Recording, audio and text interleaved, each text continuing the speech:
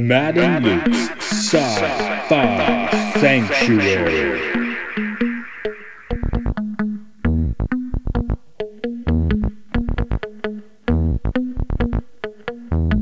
The year is 3013. The galaxy is scintillating in the mellow light. Two galactic pilgrims seek out vistas in the samurai future to bring forth the unity of the cosmic shaman. Opening the door of the pantheon of mystics, the evil sorcerer wizard powers the engine of science, seeking to forever alter the sacred balance, traveling on effervescent balls of summer fire. This week, The Truman Show.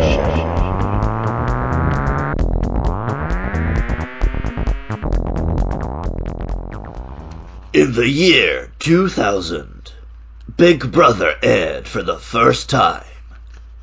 But it wasn't nearly as apocalyptic as The Truman Show. Yeah, and Truman Show's 2 years earlier, 1998. I mean, I know you said Big Brother's 2000. We're talking British there? I think the British one came first, right? I believe so. And yeah, 2000. I've never seen a reality TV show. So, I've obviously caught a little bit on TV when other people have had it on. The one time I ever watched Big Brother, I was at a sleepover, and we turned on to the 24-hour version of Big Brother, and it had a fly in a spider's web right in front of the camera, and the spider was coming down and eating it. That's probably and we just watched that. Yeah, that's more interesting than the show, isn't it? Yeah, that's way more interesting than the people. That's the only time I ever watched it. And let's get to the people here today. This is Matt. This is Luke. Welcome to the Sci-Fi Sanctuary. Nice. Hardcored it all in. Today's movie is The Truman Show, and we are bringing a guest in a moment, but I'm actually flipping the script just a little bit, and I want us to get into where we first came across this film. Luke, do you have any initial impressions that stuck? I definitely watched it pretty early. It wouldn't have been in the theatres. I think I was a bit too young to watch a film like this in the theatres. But I guess we would have got it, rented it on maybe tape, Okay. right after it came out. And it was a Jim Carrey film, so I was bang up for sitting down and watching it. But I remember it sticking with me, but I don't remember many specific details. Just lines and stuff. Yeah. This one I got a little more of a story on. I was actually in university when it came out, and we got I think the release of the movie was pushed back because we saw a preview screening, and then it didn't come out for 2 or 3 months after, in the theater. There's a big gap between our preview screen. Maybe it wasn't even the final cut, I'm not sure, but so we had this weird movie that we couldn't really talk to people about because in 98, the frame of reference, it's sort of like you had to see it, no one really had much reality TV as a template. And my girlfriend at the time, she still felt we should be following religion, so we were going to the Episcopal Center at the university. And not too long after this came out, it was I remember it was a group discussion of this movie, right? From a Episcopal perspective, which is kind of the thing I guess people tend to bring to this movie with, father, son, suffering, all that. It's a pretty ham-fisted metaphor, though, I think, with this movie. Right. Because the way I see it, it definitely has a very different flavor, and that's where I want to bring our guest in. To really get into this movie, we talked a little bit in The Matrix. I did badly about the Gnostic perspective. So today we have a guest. He has Aeon Byte Radio podcast. It's hard for me to say that because we do Eon here in Japan. But I've heard him give some very nice rundowns about Gnosticism. So well, Connor, hello. Welcome to the Sanctuary. Thanks for having me. Glad to be here. Yeah, I heard you on the Tinfoil Hat podcast about a week ago, and I thought your rundown of Gnostic concepts was so clear. I was like, man, putting you with this movie for a discussion would be pretty amazing. And I think there's probably a few members of our audience who don't really know what we mean by Gnosticism. Could you give us sort of a basic rundown?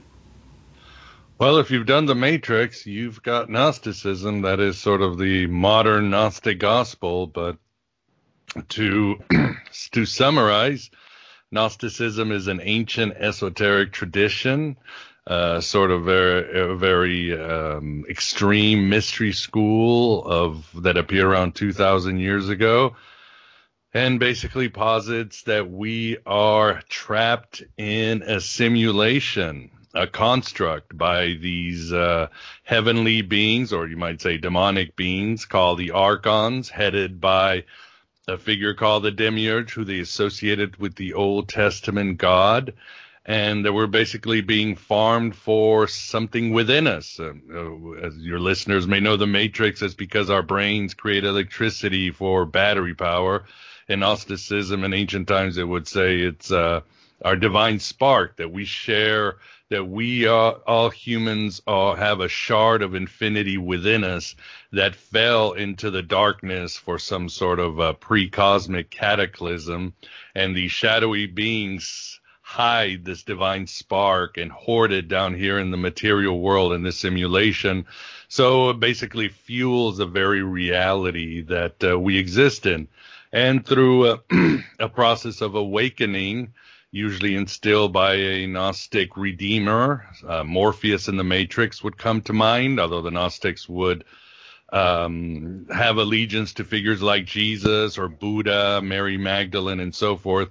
An individual could awaken to his or her own divinity and begin taking these sort of astral flights to connect with a supreme intelligence beyond the stars, and eventually break the hold of these Archons and his Demiurge, and hopefully either get out of the universe or restore the universe. And they had varying degrees of beliefs, but I think in a quick summary, that would be it. Yeah, and I guess it's important to note, it got quite tied up with Christian concepts, but the basic ideas here far predate that. And we get some of that in like ancient Egypt with the Osiris myth and stuff.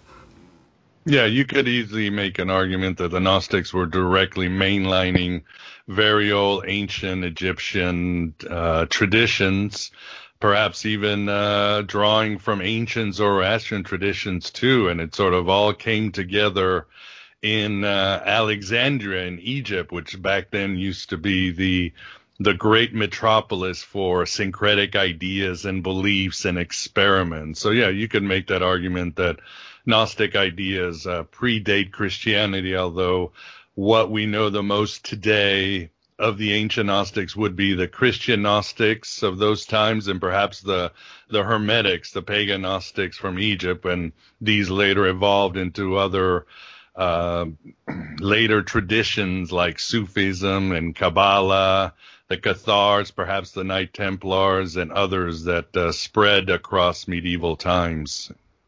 Because the part that I always found interesting was the knowing yourself part, and the facing death to understand who you are sort of stuff. The business with the Archons and the beings of light. I've heard all of that stuff before, but usually just in terms of combining it with other alien conversations and alien theories. I think what we're maybe looking at here, and which really fits with the Truman Show well, is kind of the simulation concept. Right. But I mean, depending how far you want to go with that, I mean, we know it's true to an extent. We know that our brains are creating what we see.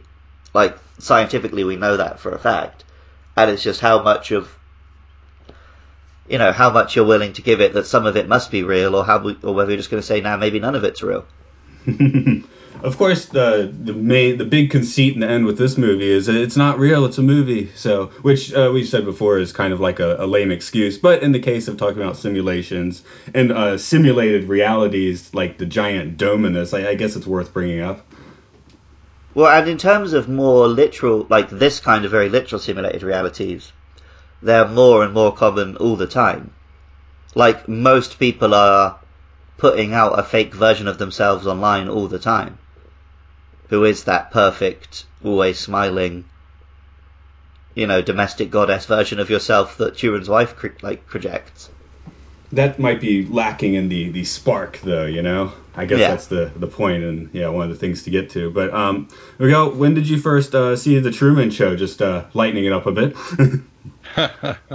Well, I saw it when it came out in the theater in '98, but back then I was a practicing Catholic, pretty New Age too, open-minded. So I didn't know anything, or I barely knew anything about Gnosticism. So I just saw it as sort of a critique of modern media and the modern audience, a deconstruction of the movie-going experience. And I don't think, well, you guys are obviously younger, but even in the 90s, reality shows were very popular. I remember MTV had one. They were there, and they were surging, and the movie, beyond its Gnosticism, because it seems so relevant today, it was very prophetic how reality TV and being live and being in real time on TV or in any sort of media would really dominate our culture.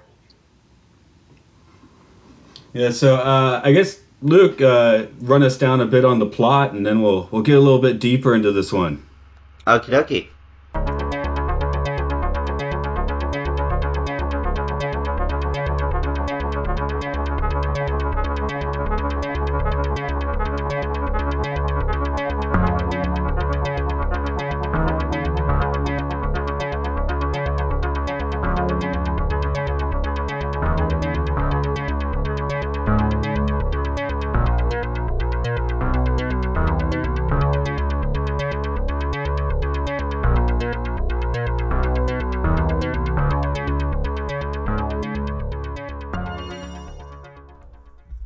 Truman Burbank is an ordinary man living an ordinary life.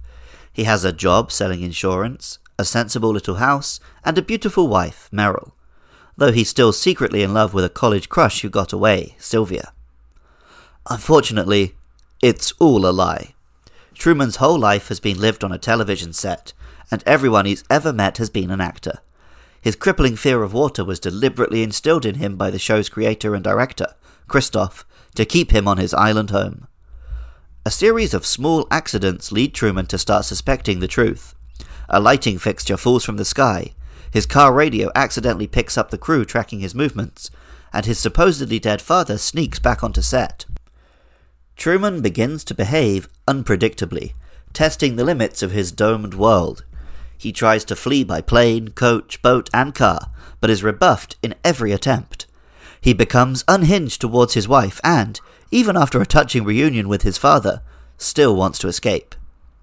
Finally, Truman manages to creep out of his house off-camera and face his fears aboard a sailboat. He reaches the edge of the world and, after a brief confrontation with Christof, he steps out into the real world.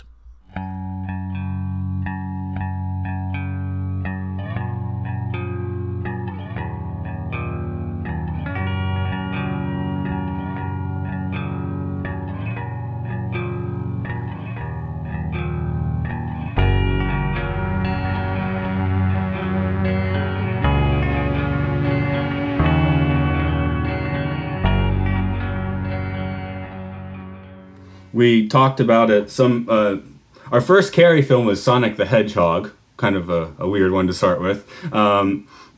This, though, is definitely an interesting spot in his career, because I guess this is his first kind of dramatic role. I feel this is the one I always think of as his first, definitely. When was Eternal Sunshine? That was a couple of years later, right? Oh, yeah, that was like 6 years later. Yeah.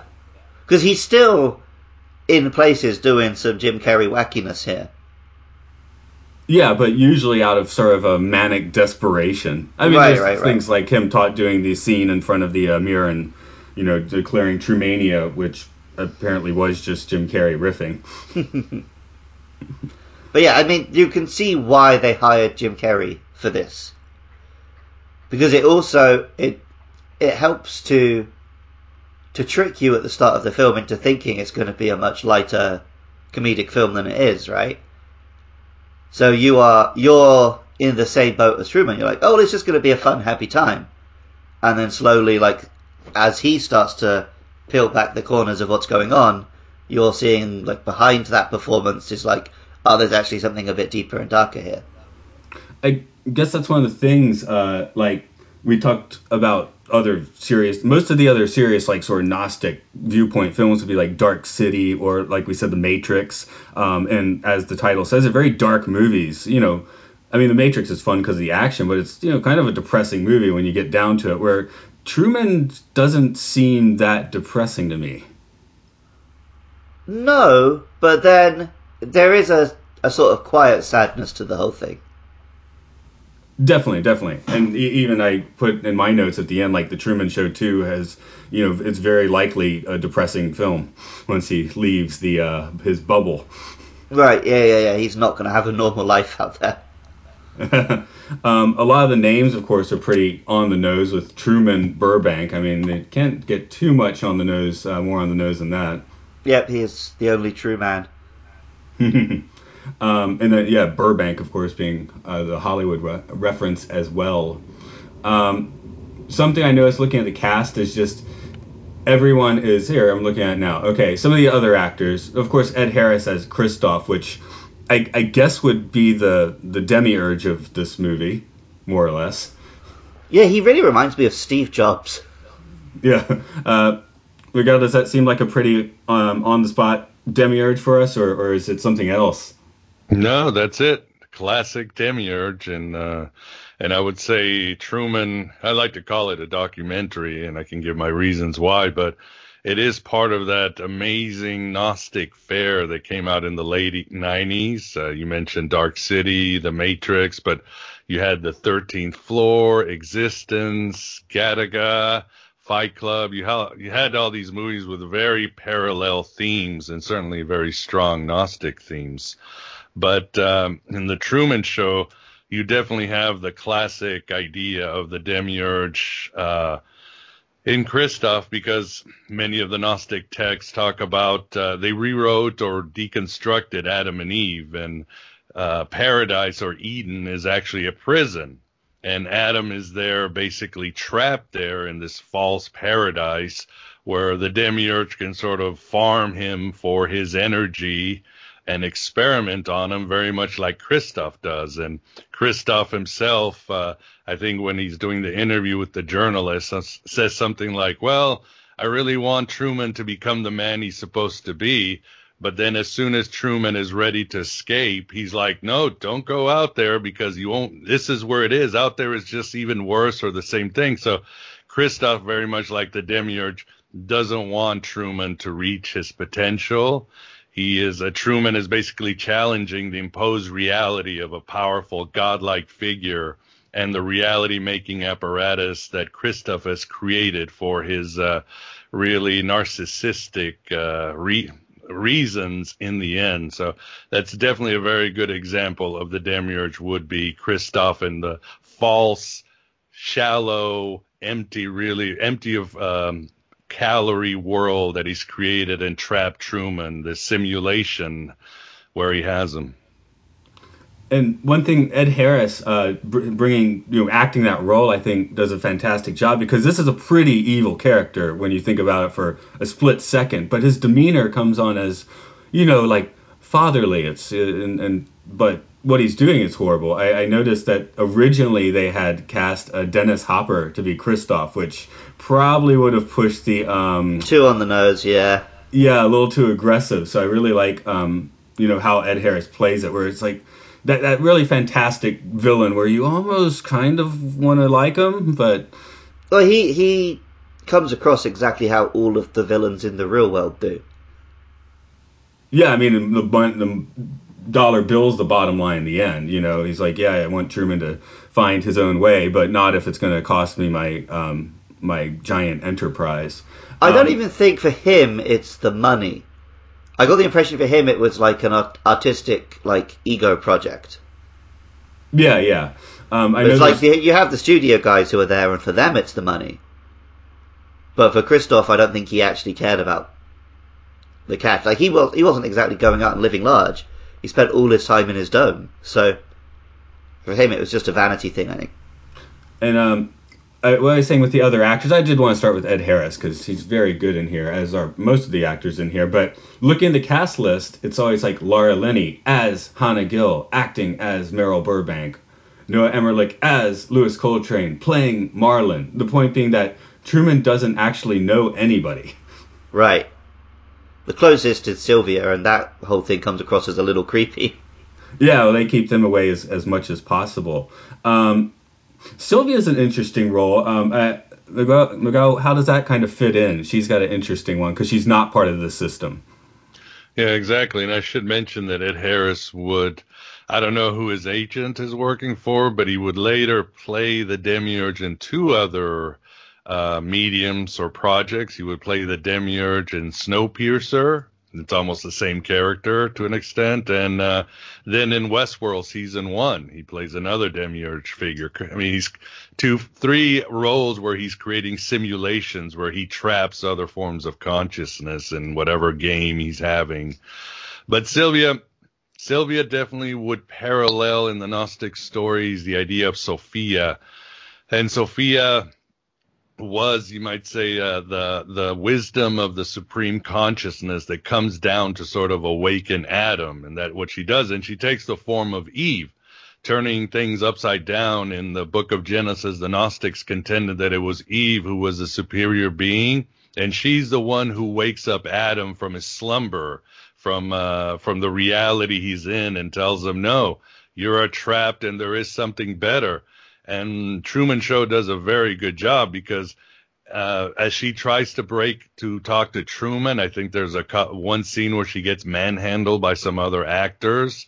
And even in the Gnostic Gospels, when Sophia turns into Eve and is trying to awaken Adam, she is grabbed by the archons. And in the Gnostic Gospel, she is brutally raped and beaten and sort of suppressed until she can later wake up and come to Adam and join him.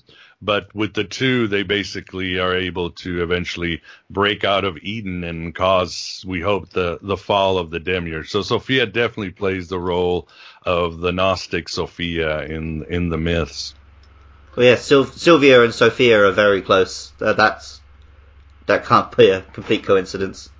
Yeah, I mean, Peter Weir and Andrew Nichols, who wrote the screenplay, they have they never admitted it, but there's probably reasons why they created such a film. One thing, some of our listeners might not actually be familiar about all these Gnostic books. The point being that the Bible is like a very curated collection of writings from that period. Maybe if we could give just a quick rundown of what Gnostic Gospels are. Well, what we have basically is something called the Nag Hammadi Library, which was discovered in 1945 in Egypt, around the time we dropped the atomic bomb on Nagasaki and Hiroshima. But I always think there's a great coincidence, like we did this horrible thing, humanity, and the Nag Hammadi came to sort of awaken us. At least that's what Philip K. Dick thought.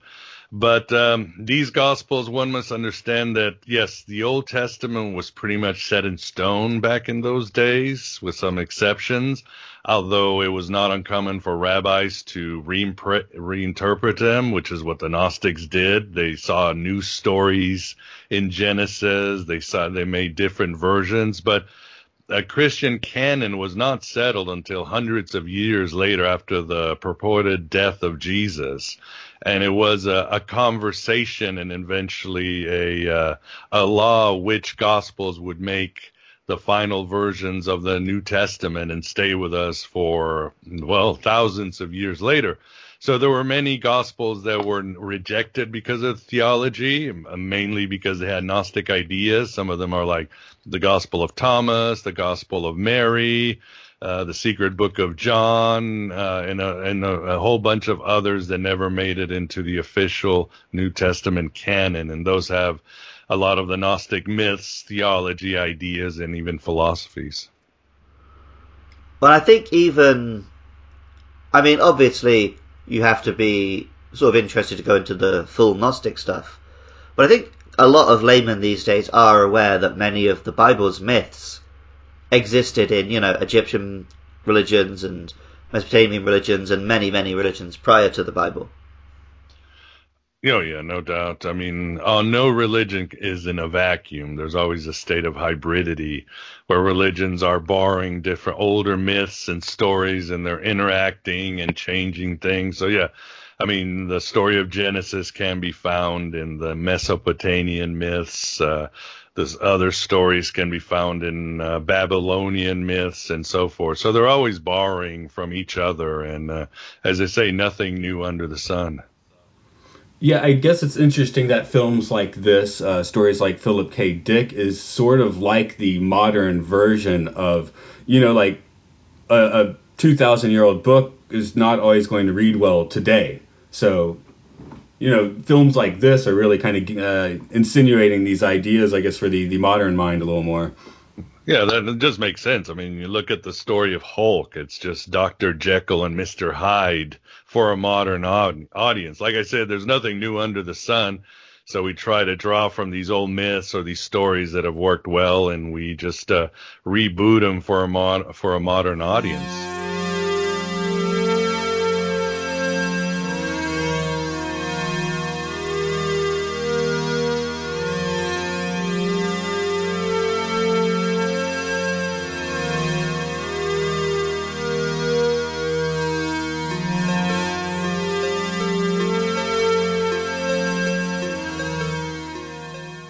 Okay, I guess the basic question is we all want to be happy people, and is it possible for Truman to live a happy life inside the dome? Nothing bad. I mean, even without the Gnostic knowledge, he's living sort of a life of quiet desperation. We've already talked to Shorthand, right? He sells insurance. Yeah, well, this is another one we can add to our list of if you want to make your character in a film look depressed, they have to work in insurance. Yeah, exactly. And his is even more depressed because nothing he does really has any effect. I mean, his marriage is going to break up because it's going to make a fantastic plot. Can he be a happy person navigating? Well, I think the idea was that his marriage broke up because he threatened her with a knife. Oh, that too, of course. Yeah. But I mean, you should never pull a knife on your spouse, of course. But in the quote unquote real world, I mean, you're still somewhat in control. Maybe you send yourself to rehab or something, and I don't know how. I hope I'm not capable of that, so it's hard. I can't really say I'm putting myself in those shoes. But there's always other options. Where for Truman, there's never really that. He never gets his own option. He never gets to find that third path. Yeah. Yeah, I think that's the thing. He can be happy in moments, but he's basically, it seems like he's never made a decision in his life. So he's never going to be truly happy in his soul. That's why he's so desperate to go to Fiji, because it's something that he's chosen to do.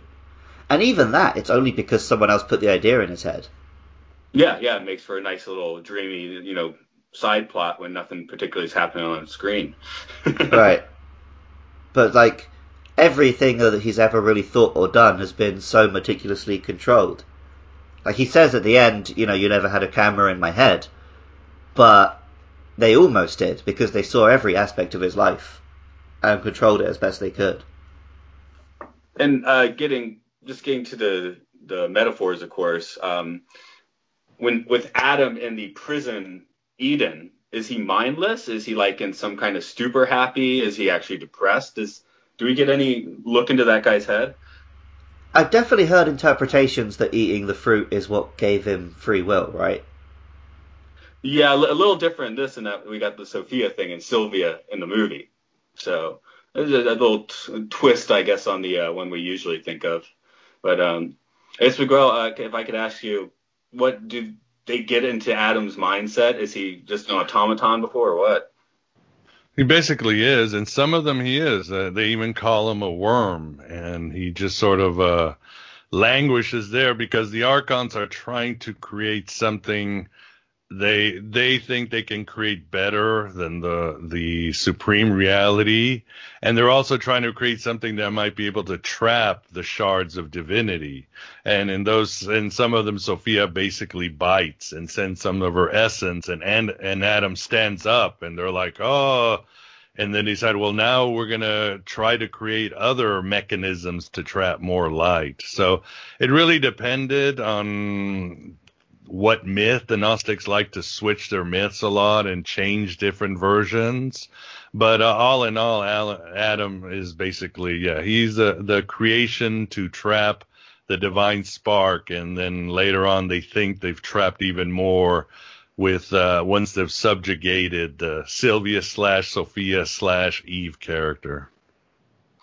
And even if Truman has sort of some weird baseline happiness, most of these actors are like having horrible times. Like he says, his fake wife clearly kind of hates him.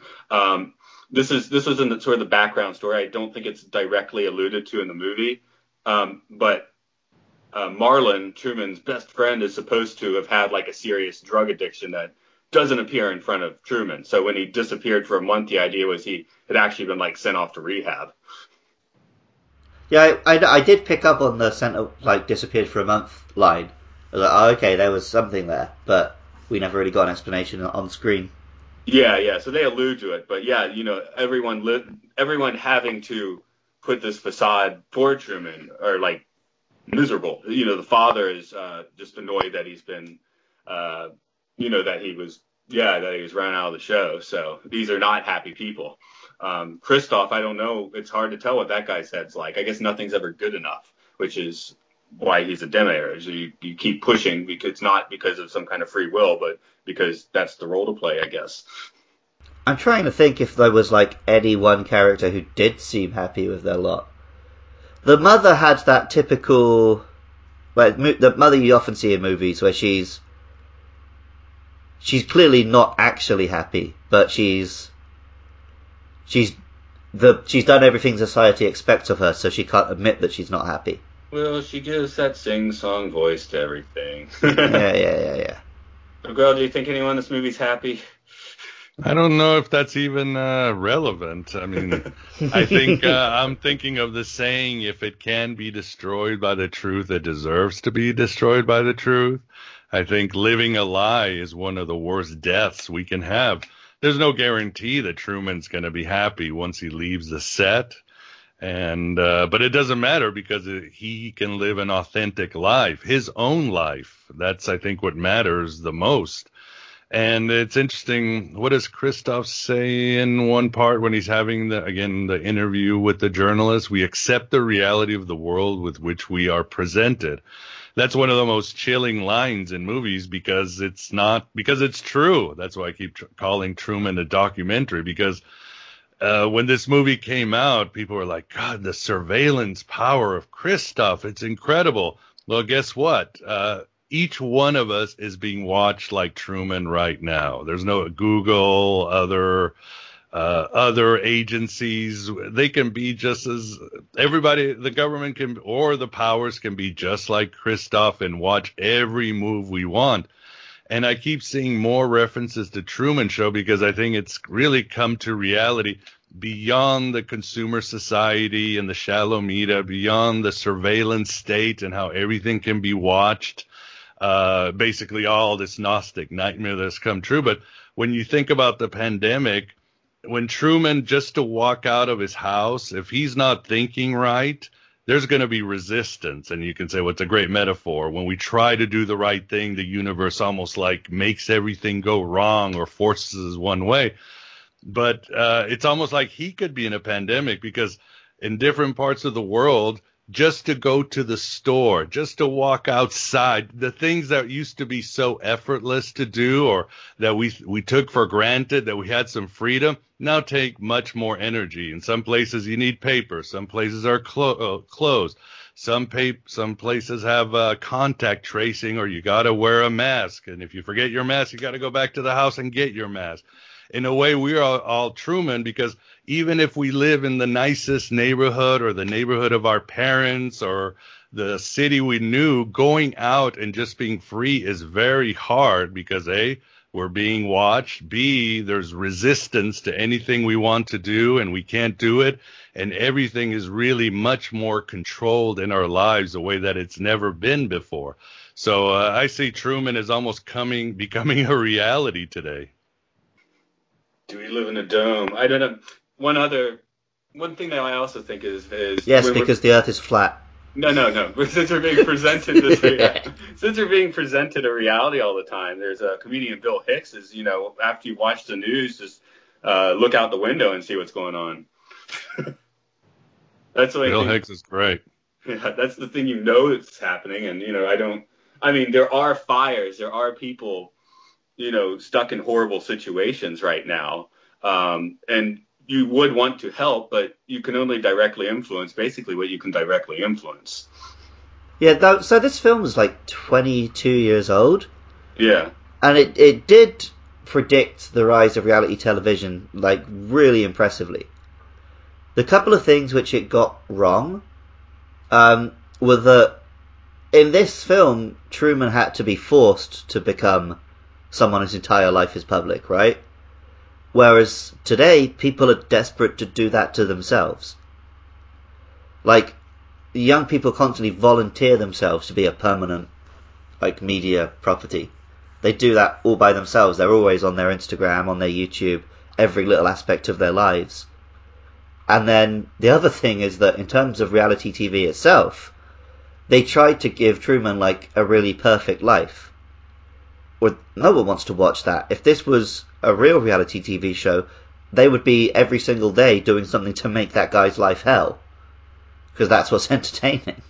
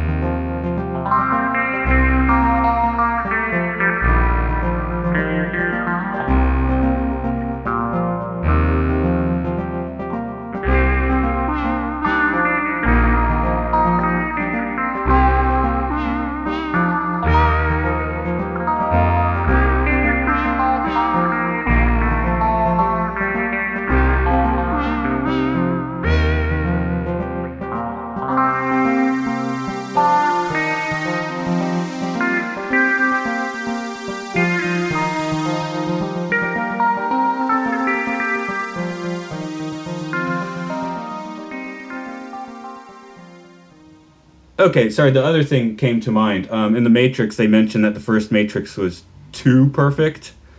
That kind of gets to what you're saying. This place is mostly too perfect. I mean, mostly it's just being like he's being inconvenienced sort of by being pushed up against a sign for a photo shoot or something for the commercial. Right, yeah. Well, and he's trapped there, which does start to grate against him a little. Yes. But in terms of his day-to-day life, yeah, he's got everything he could want, and I think he can see that it's fake. Now, he gets out of this place through a trial. He faces death with Christoph basically trying to kill him. Yes, and that was the element of Gnosticism that we really talked about when we did The Matrix, right? Yeah. That you have to face death to, like, be yourself. Dramatically, of course, it would be disappointing if he didn't go through that trial. But what if he did just happily sail his boat into the wall? Well, see, one of the strange things is, for him, that was already his trial. Because they'd made it throughout the whole film that he has this, like, crippling fear of the water, right? So him getting on his boat and making that sail was already, like, a big trial. The storm was just for our benefit as the audience. Yeah, in these sort of traditions, what shakes you out of it in the end? How I mean, they got in Egypt they'd have the thing where you'd have to, like, swim with the crocodiles and things like that. So, how much death do we need to be faced with in order to sort of open our eyes? Well, that's just normal. If whether you're Gnostic or ancient Egyptian or Hermetic, what did Socrates say? The purpose of the philosopher is to die while living. Many of the Gnostic texts, this is all from the mystery religions. Many of the Gnostic texts say you have to die and resurrect while still in this body. You have to overcome all your material fears and desires so you can become a new being. In these mystery schools, when they reenact going down to Hades to meet these horrible gods. It was really, you could say it was a psychological process of incubating and facing your own demons inside of you so that you could come back a new being. So, yes, Truman goes through some trials, but what is interesting more than anything, I feel, and it's been caught by one scholar, but the only way Truman can defeat Christof is by integrating Christof. In other words, he tries all this stuff and he's still trapped. When he starts to be really tricky and double-handed and sneaky like his own father, that's when he escapes. And that's the classic Jungian idea that you have a shadow. Obviously, you've got Truman, who's the light. You've got Christof, who's the darkness. When he can integrate his darkness with Christof, in other words, use the same sort of trickery to get out of it and eventually stand up to Christof on his own terms with its own defiance, that's when Truman really wins. But at the end of the day, when you do this, I mean, what did Philip K. Dick to fight the empires to become the empire? That doesn't happen to Truman because at the end, he does this bow when he says, good night, good evening, and all that, which tells the audience that he has not lost his innocence, which is what makes him so attractive to all the audiences, because he's genuinely an innocent being. He is a being who is divine. And that's what makes him, makes him endearing. And he has not lost that even after he's taken some of Christof's tricks and played them against him, basically creating a lie, pretending that he's asleep and tricking him and all that, basically out-deviling the devil. Yeah, I mean, he's got to basically learn how to be a person or interact with people, because more or less in video game terms, he's only been interacting with NPCs for his entire life. Basically, yeah. Well, Matt, you asked how much of a death do you need? But, I mean, both of us, we killed an old version of ourselves when we left everything behind and flew to the other side of the planet, right? Yeah. And I feel like, for me at least, and probably for you as well, there's probably a big distinction between the person who lived in America and the person who lives in Japan now. Definitely, but it doesn't have to be like a traumatic experience. You just have to let everything go and try something new. And I guess I understand what it was like to be American a little more, because and just in recent events, definitely just it's been very interesting watching from the outside. Not in an entertainment way, but Truman's probably going to be curious what's happening inside that dome, if it's just falling to decay or if they're going to try it again or something like that. They'll just rent it out for tours, I expect. So Luke, you got your subject on your mind. Yeah, so there's quite a dangerous element to this film, because Truman's behavior and beliefs, what he's going through, are very similar to real, paranoid schizophrenic delusions. Of course, in this case, Truman turns out to be right. But a lot of people have very similar thought processes, and the behavior is the same. He's getting irrational, he's getting irate, he threatens his own wife and best friend. That's very real. And in this film, it's, as the audience, we're rooting for him as he does that. And I just thought it was strangely on the nose, considering that we're not meant to look at it from that angle. I guess being kept asleep, and again, asleep in the Gnostic sense of the word in this case, but Truman being asleep is, I guess, causing him psychological damage. I mean, the radio, like you said, the radio is talking to him. It's always been talking to him. That's normal for him. Yeah. I mean, not when it shorts out and you start hearing the crew. I mean, but when it's just Truman does something, oh, you like that coffee? Oh, I mean, it's always been that for him. Are you familiar with gang stalking? I think I've heard it, but let's go on with that. It's an online community of people who, basically paranoid, delusional people, who believe that people, like with Truman, loads of people every day in their daily life are out to watch them, to get them, to convenience them. That they've been targeted by some alphabet agency, the CIA or whatever, for people just constantly to be watching them, inconveniencing them. and that they start seeing it in everyday life, in everything. Like, oh, there was a guy on the bus today who was staring at me. He must be one of them. There was a guy, my neighbour. He was up at 6 a.m. doing something to irritate me. He must be one of them. They're trying to break me down. I'm not going to be beaten by the CIA. And then, maybe once upon a time, you would have one person like that, their family, but now they find these online communities and they reinforce each other, and it's a constant feedback loop. And you end up with these people utterly convinced that that's what's going on. And then, stuff like The Truman Show gives them a framework to then they start believing, yeah, this is what's happening to me. I'm not saying the film is like diabolical in any way. I'm saying it's interesting that it does present, these things people have delusions about. Here's a version where they're right. Paranoia sometimes means you've been paying attention all this time. So I would say definitely the Gnostic vibe was intense paranoia, and this was later taken on by, Carl Jung had his visions, but he dealt with paranoid schizophrenics, and then later on, of course, Philip K. Dick would really weaponize the idea of paranoia and the surveillance state and all that, and Philip K. Dick was a very popular writer for any counterculture thought, which later we could easily say would influence many of the directors. And you see this paranoid vibe in Dark City, The Matrix, Truman Show, so many of these other Gnostic films that would come out in the late 90s. And it was all right there. And I think a lot of it probably got weaponized with a distrust of the government with 9/11 and the Iraq War and all that other good stuff that has continued and is definitely peaking here in 2020.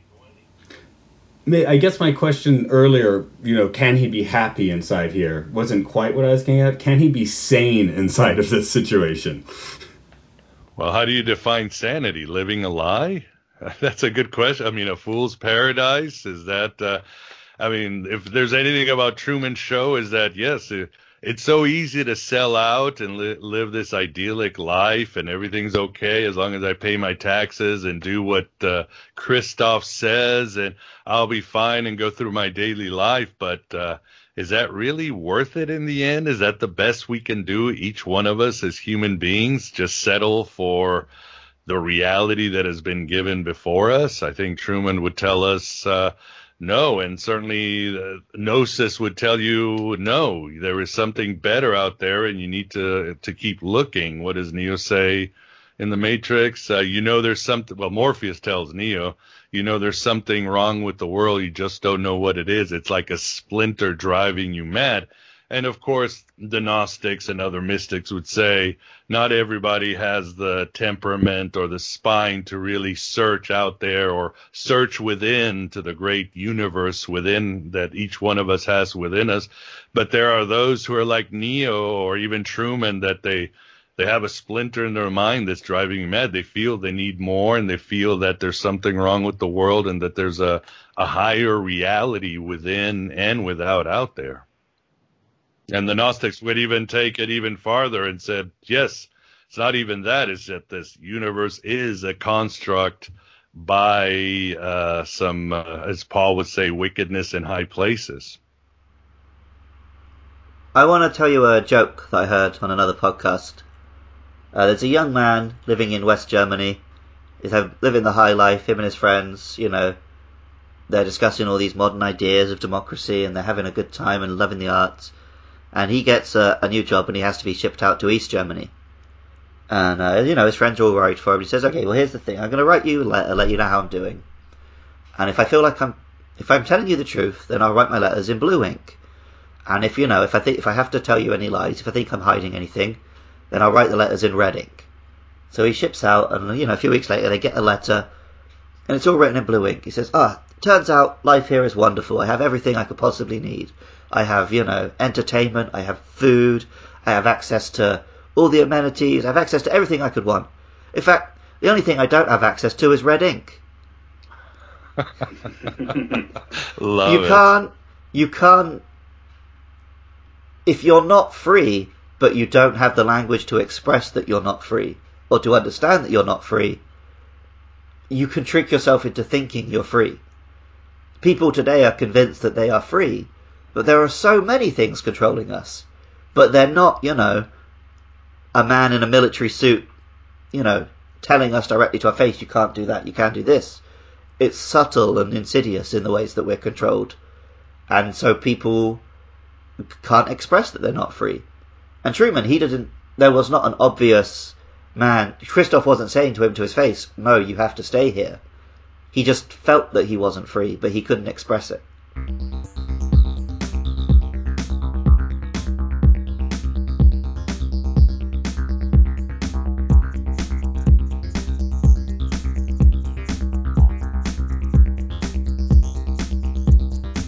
The stained glass world. Amidst the spectacular geometry, libations of the Great Spirit, behold how the caravans of light. Okay. I think this film holds up better today than it did when it came out, but it does have just one more little, I guess, light touch. It does have this like gated community. I think Sea Haven is the movie, and Seaside, I believe, is the actual Panhandle town. Like, this is a planned community they filmed in. I guess it was kind of a 90s thing. Another one I know is Disney built this Celebration town where it's like, come live here and if you want to sell your soul to Disney or something. I don't even know if these towns are still running or not, but that was an interesting thing that doesn't date the movie in a bad way, but it's just a trend that I found very interesting at the time that crops up in here.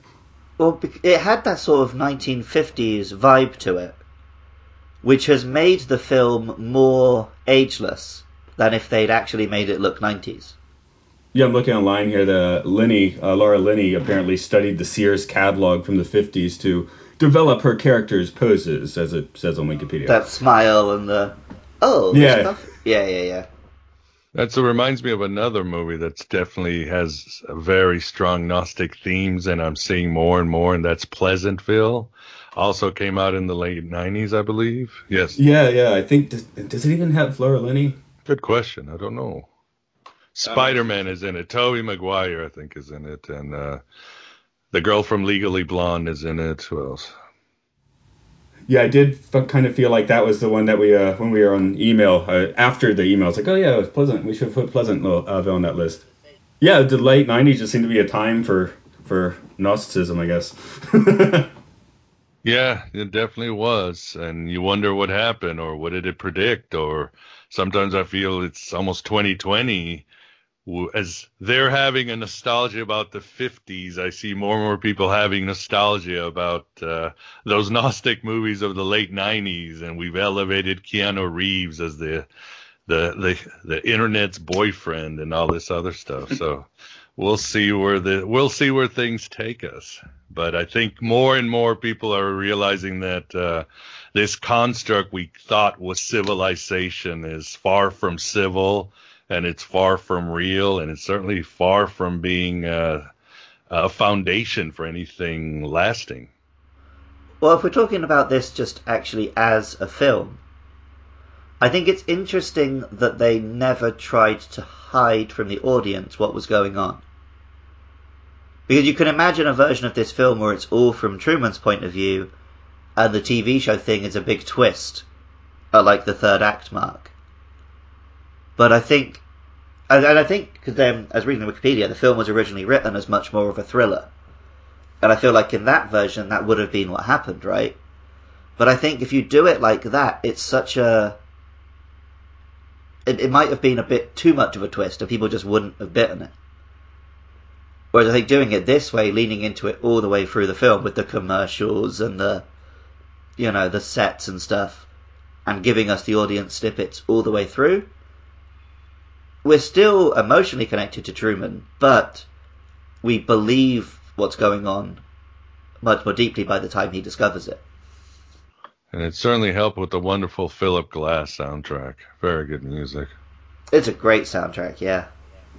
And I actually noticed he shares that one. Of course, when those arpeggios come in, it's very noticeable. But there's a composer that did the rest of the music that I'm actually not familiar with. Oh, what was the name?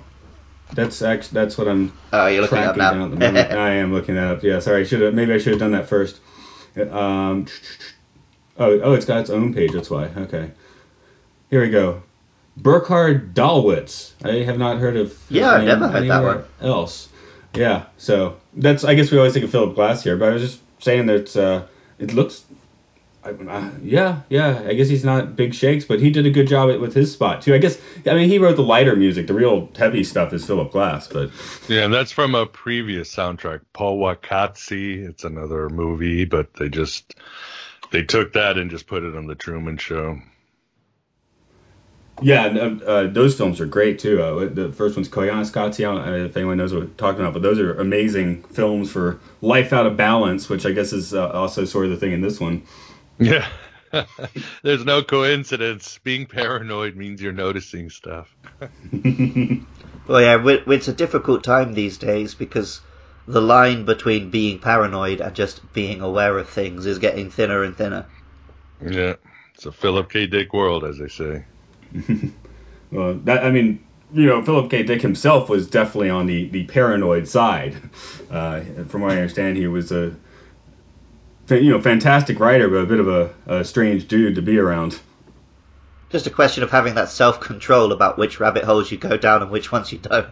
But Dick still had, but you could always redeem Dick because he always left himself enough space to consider he might be insane. So he always had that skepticism, and that's what kept him grounded and kept him going, because there were times he'd be like, well, it's aliens ruling the world. Okay, it's these mystic beings from the Gnostic world.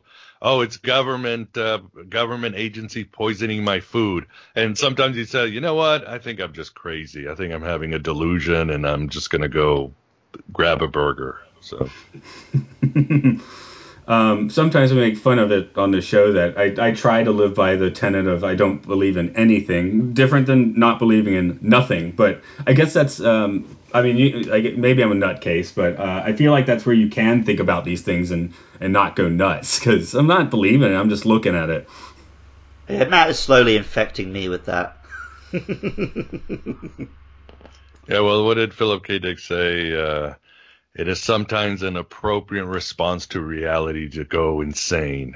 And of course, then Carl Jung could counter him and say, show me a sane man, and I will cure him for you. So I don't think the side of the sanity is much better, which is the whole idea of Sea Haven, these sort of, as you said, NPC characters living this straight-laced life, this lie, and Truman, which one of us would really want to live that kind of life? Like you're talking about, just this insurance guy who never travels, never takes risks, lives the most vanilla life. And it should be also noted, too, that it's, I think the first time he meets Sylvia is in the library. She tries to counter him. And as some have noticed, the libraries where Christoph has less power or can't see him as well, or that's what it shows. Because, again, that's knowledge is power, and knowledge will set us free in the end. Or at least plant the seeds in us. Okay, well, I guess we'll start. Miguel, do you have any other big thoughts on this movie?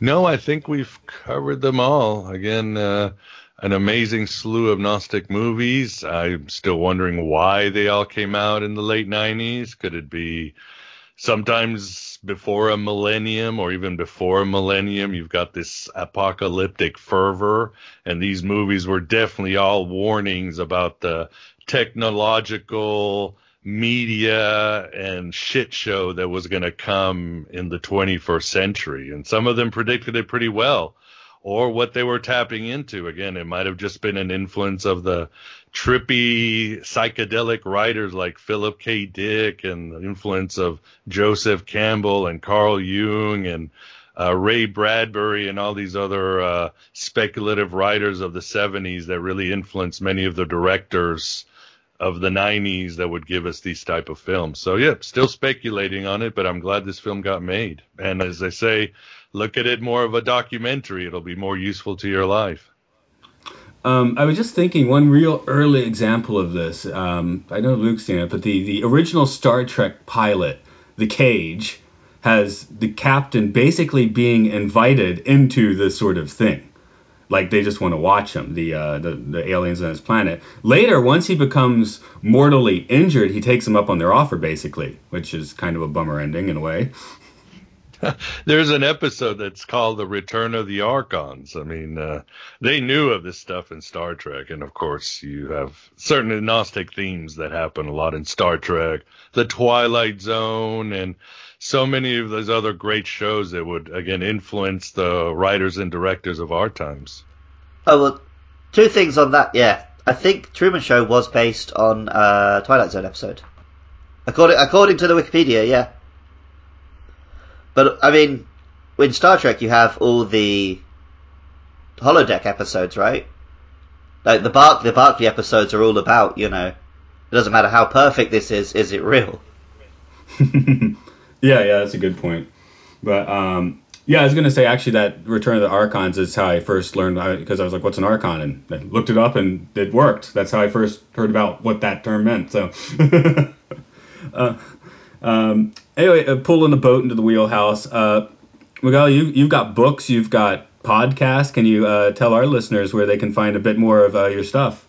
Yeah, either just type in Aeon Byte Gnostic Radio or go to thegodabovegod.com, and you'll find my website with, books, podcasts, social media, videos that I've made, yada, yada, just the whole Gnostic media experience, which will be just as positive as the message of the Truman Show and the Matrix. But for some people, that's reality, and it's better than living a lie. But if anything, it's another alternative spirituality and philosophy out there. We were just talking to a guest last week where I was like, yeah, we have a guest. I can sometimes kind of just like sit back and relax a little more. But yeah, today I got to keep the brain rolling on this kind of subject. So thanks for getting with us on this one. Yeah, it was an engaging one.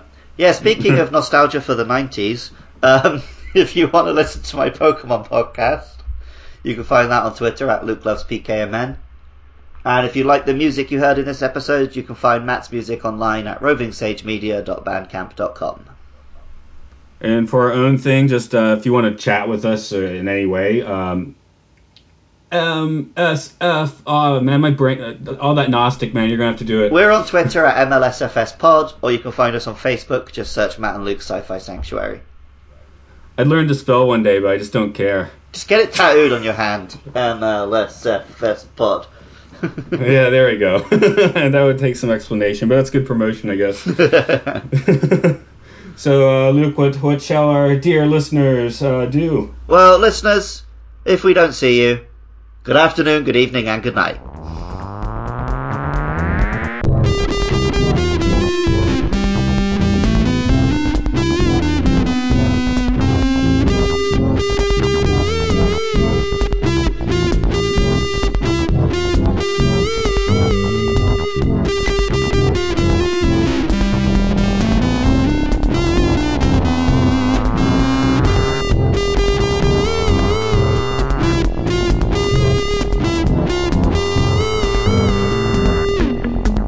Next week, the Valley of Guanji.